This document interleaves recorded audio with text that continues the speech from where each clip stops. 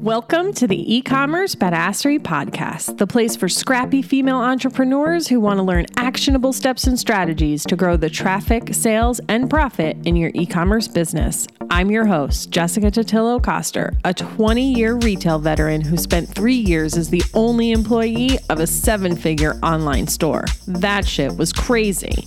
I know exactly how it feels to do all the things, and I'm sharing everything I learned the hard way so you don't have to. I may have started this business by accident, but supporting badass bosses like you lights me the fuck up, and I am so stoked to see you grow. Are you ready, babe? Let's roll.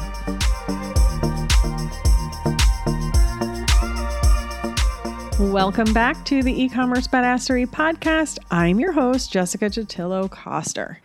Happy New Year, friend. I hope you had an amazing holiday season, both in your business and your life.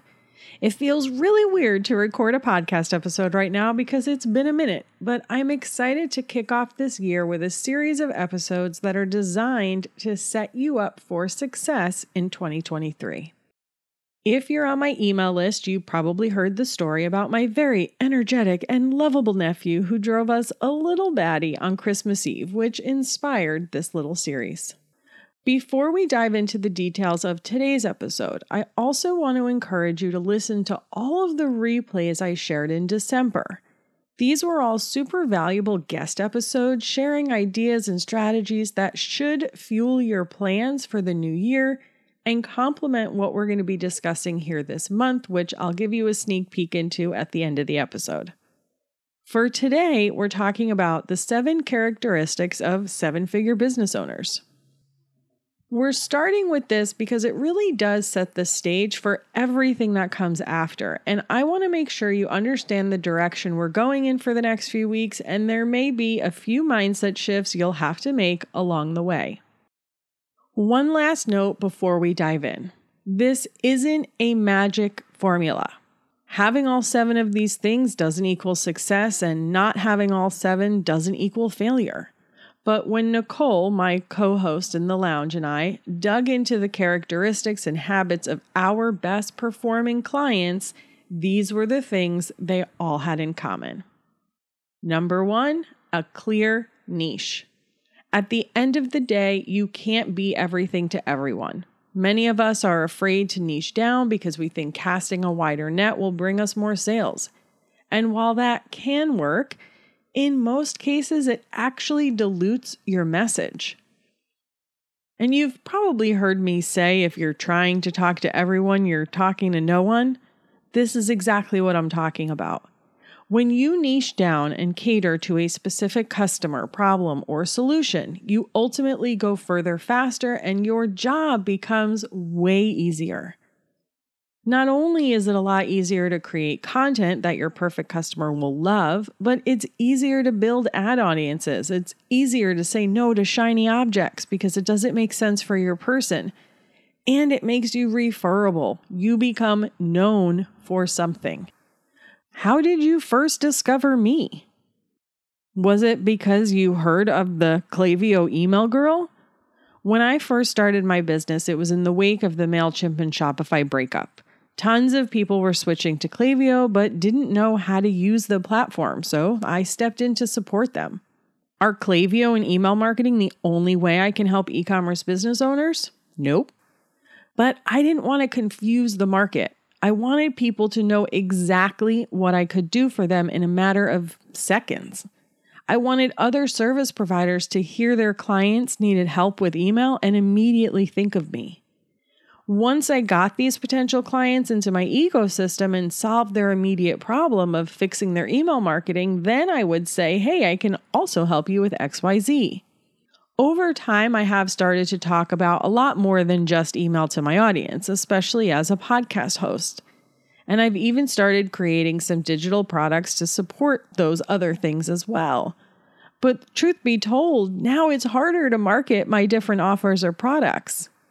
For instance, when someone signs up for my email list, they're signing up for the resource library. I initially created the library because it was getting too hard to manage all the different freebies with different landing pages and forms. I probably created too many things. But now when someone signs up, I don't actually know what they're interested in or what they need help with right now, so marketing anything else to them is more difficult. There are definitely ways around this, and I will be focusing on actually setting up some proper email marketing this year to support all of that. But it's going to be a fair amount of work to make sure the right person is getting the right message at the right time. If I were still only focused on email marketing, that would be a lot easier. I would just need to know things like how many subscribers they had and whether or not their product was consumable to lead them in the right direction. But now I need to know and understand a lot more about their business and product before I can make the best recommendation for them. Let me give you a couple of product biz examples and then we'll move on to number 2. We're going to spend the most time here though, because it is the most important. I have a previous client who sells yarn. And it's not just any yarn. It's very woolly wool that she imports from Europe and the UK. It has a lot of character, and typically only intermediate to advanced knitters are going to want to use it. Now, there are a whole lot of beginner knitters out there that we can create content for to attract, right? And pretty easily. Creating great blog posts, giving knitting education. They would rank super well with Google and bring tons of traffic. But that's not her customer. Sure, if they want to find her and want to buy her stuff, we wouldn't turn them away, but we're not going to go out of our way to attract them. Another example is Megan Tayez of Glass Ladder, who's been on the podcast and was one of those December replays. She started with just a portfolio and a pen set. Then as the business grew, she expanded into handbags and wallets. But they all have the same thread that holds them together, and it's all about intentional design and epic organization. She also uses vegan leather, which is some of the best vegan leather I've ever seen or touched, honestly. And while that and sustainability is a part of her overall brand mission, she doesn't lead with that. And she isn't out there making vegan leather jackets or shoes. Instead, she's iterating on her existing designs and creating new ones based on the feedback from her customers. Does it mean that she never could or never would make those things? Not necessarily, but that's a whole other ballgame and set of circumstances she would have to deal with from a marketing perspective. And one more example, Jessica Principe of All Girl Shave Club. One of the downsides of being first to market is that venture-backed competitors usually swoop in afterward to take their share. And that's exactly what happened to Jessica. At the time, she spoke to an advisor of hers who gave her 2 options. 1, raise capital and go up against them, or carve out your own little niche. Which one do you think she opted for? You can tune in to episode 20 of the podcast to find out. All right, I think you get the point, right? Don't be afraid to be specific about who your perfect customer is. You don't have to be everything to everyone, and you shouldn't be. Number 2, knowing their customer. One of the benefits of niching down is truly understanding your customer and what they want or need from you. You can speak to the specific outcome they're looking for in the exact language they use to describe that outcome. This is how you get them to say, they get me.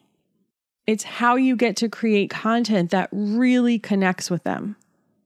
While my background is in corporate, when I ventured out on my own, I knew I wanted to work exclusively with small business entrepreneurs. Could I have created some high-level corporate training program that demanded a super high price tag? Probably, but I didn't want to. My people are the ones who put their blood, sweat, and tears into their business, who want to spend more time with their family, who want to travel, and who want to binge Netflix. Because that's who I am, and I understand what it's like to want those things, but feel like I'm drowning in my business. I know how to talk to those people. Even in the corporate space, while I did it successfully for a long time and can hold my own in those rooms, I never quite felt like I fit in. So why try? It's a whole lot easier to just talk to the people I can easily relate to. Let's use Megan as an example again. If you don't already know, all of her bags, size permitting, have cup holders in them. So when she creates Instagram reels and TikTok videos, she's often talking about her love of coffee or her collection of water bottles. There's one video in particular, which she's probably created more than once, but it just kind of sticks in my head, is a skit of her walking into work late with her coffee hidden in her bag. Her customer can relate to that because they've probably done it.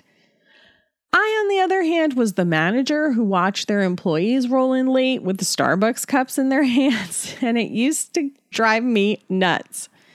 At least if it was hidden in their bag, I wouldn't have known the difference. When you really know who your customer is, you can make them feel seen and heard. You can connect with them. And ultimately, as humans, that's pretty much all we want in life.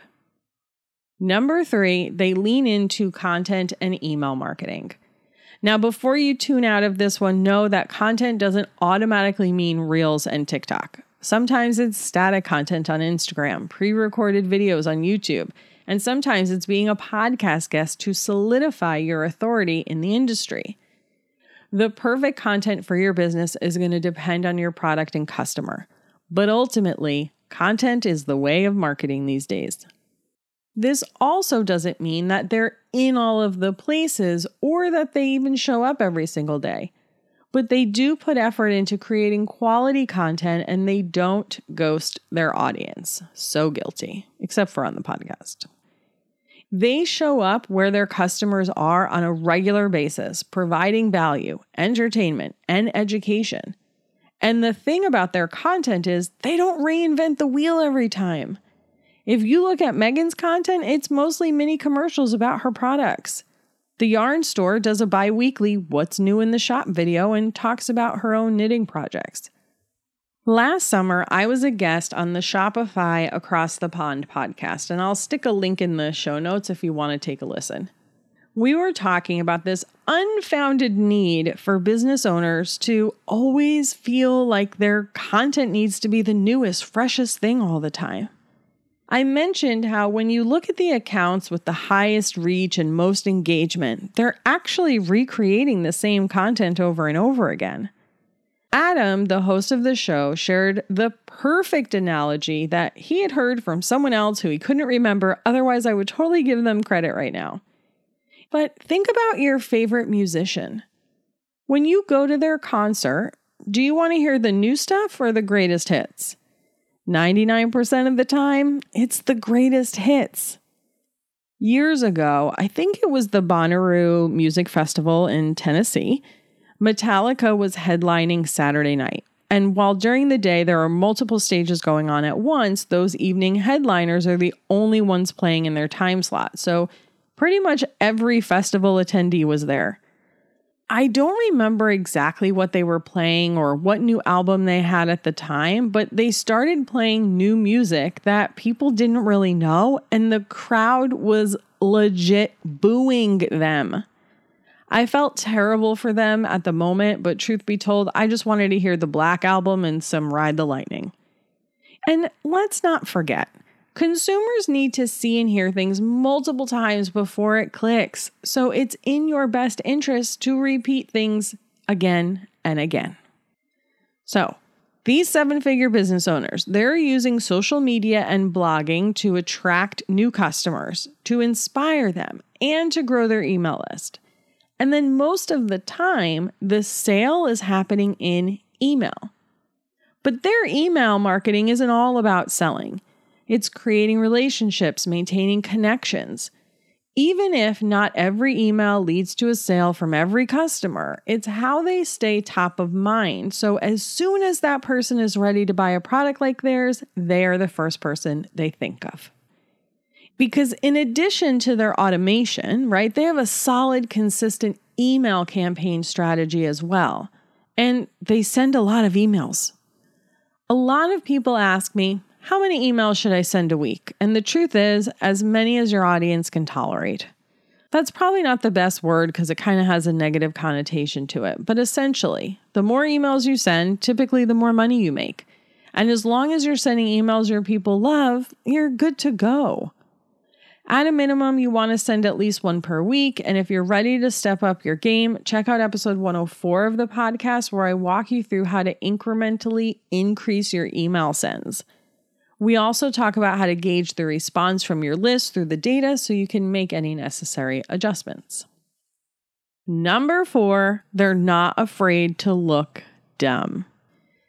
This is probably one of the most important pieces to all of this because it means they're not afraid to try new things, put themselves out there, and risk being judged.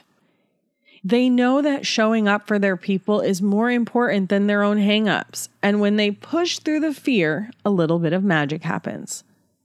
A business coach once said to me, "Don't let your fear get in the way of your dreams."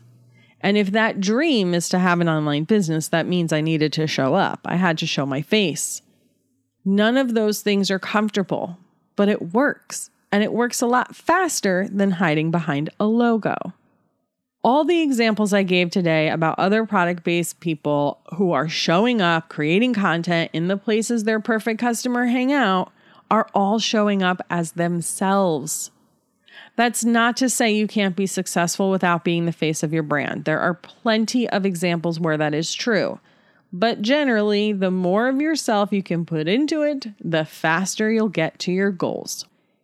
If you're still shy about being on camera, hear how I got over my fear of live video on episode 78 of the podcast. I will link it in the show notes. Number 5, they implement product launches. Whether it's for their new products, collections, or promotions, they build hype and excitement before launch day so they have a group of warm customers to sell their products to.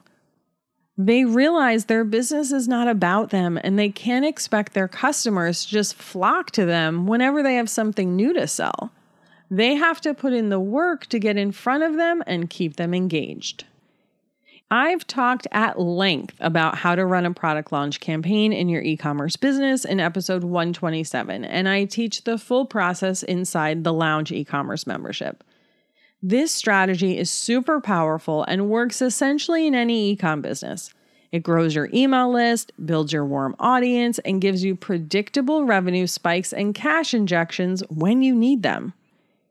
In fact, I have seen some clients actually sell out of all of their inventory before they opened the launch up to the public. Yeah, they sold out just to the early access list. The process just works. It's also something that you can consistently optimize over time for better results. You learn new things each time, you tweak your template along the way, but you're never starting from scratch, which saves you a ton of time and, more importantly, mental energy. Number 6, they invest. Whether that investment is in a service provider like me to set up their email automations, a strategist to run their social ads, or even just someone to pack and ship their orders, they know they can't do it all and they're not an expert in everything. Instead of wasting one resource we can't generate more of, time, they use a renewable resource, money, to fund the growth they want to see and the support they need in their business. This doesn't mean that you have to go out and spend a bunch of money at once or that it has to be some huge monetary investment. Sometimes that money is in education to hone a skill or in a low price membership like the Lounge that you can get ongoing support in. The investment that's right for you is going to be different than what's right for someone else. And it all depends on where you're at, where you're trying to go, what skill set you have, etc. But it's almost impossible to grow a business without investing in it, period. Number 7, they're patient. Success does not happen overnight and they don't expect it to. And they know that even if things don't work out exactly as they planned, they tweak their approach and try again. Let's take the product launch process, for instance. The first time you do it, before you've trained your audience, or if you're newer in business, it's not necessarily going to sell out your product or make you millions of dollars. But just because it doesn't meet all of your expectations from the jump, doesn't mean you don't try it again. If the first reel you create doesn't go viral, that doesn't mean you never make another reel. Now, yes, there are some products that just aren't good products or aren't the right fit for the market. There is a point when a business is unlikely to really become the business you hoped it would be. There are tons of failed businesses and products that ran their course. But it's rare that I come across someone where I would think, don't bother, you should throw in the towel. More often than not, there is some sort of pivot that needs to happen, or it's just a matter of getting in front of more people. For instance, I've been having some one-on-one calls with a lounge member. I feel like I've talked about her on the podcast. I'm getting a little deja vu. She has 2 websites. One has been around for a while, and it just sort of makes money on autopilot. It sells a niche product with a cult following that is hard to find in Canada, and their biggest problem is keeping the item in stock. She got a little bored with that business, so she started a line of her own products. She created this awesome brand around it and was basically starting from zero. Ultimately, it just wasn't really taking off the way she wanted. After chatting more and more about it, not only was the business not hitting her goals, but the way she structured it wasn't really supporting her long-term life goals either. It was all just a lot of work for not a lot of payoff.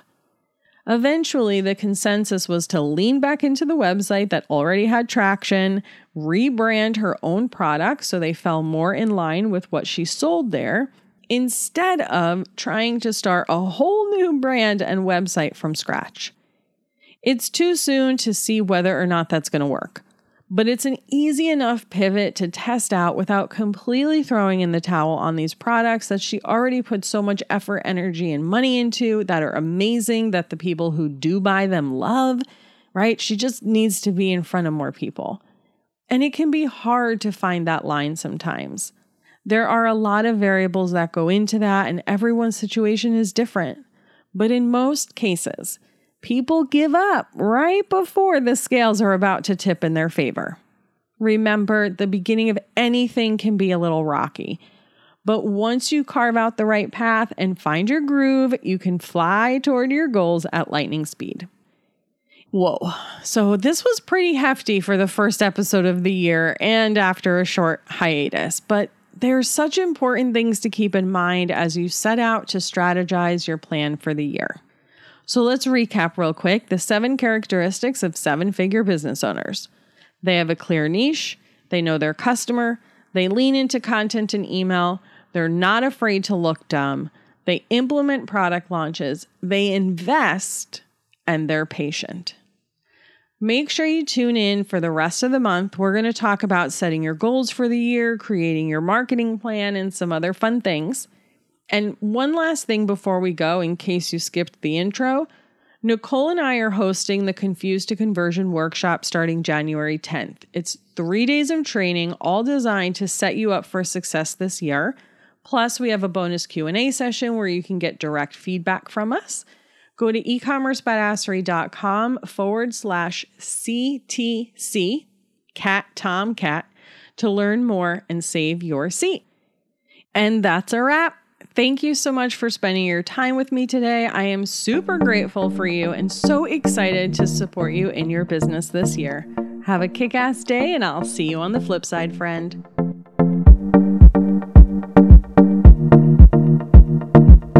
Thank you so much for listening to today's episode. If you like what you heard, I'd be so grateful if you'd leave a review on Apple Podcasts, and don't forget to subscribe so you never miss an episode. And if you're looking to surround yourself with more product entrepreneurs who totally get your life right now, get your booty on over to the E-commerce Badassery Facebook group. Can't wait to see you there. Until next time, e-commerce friends, stay badass.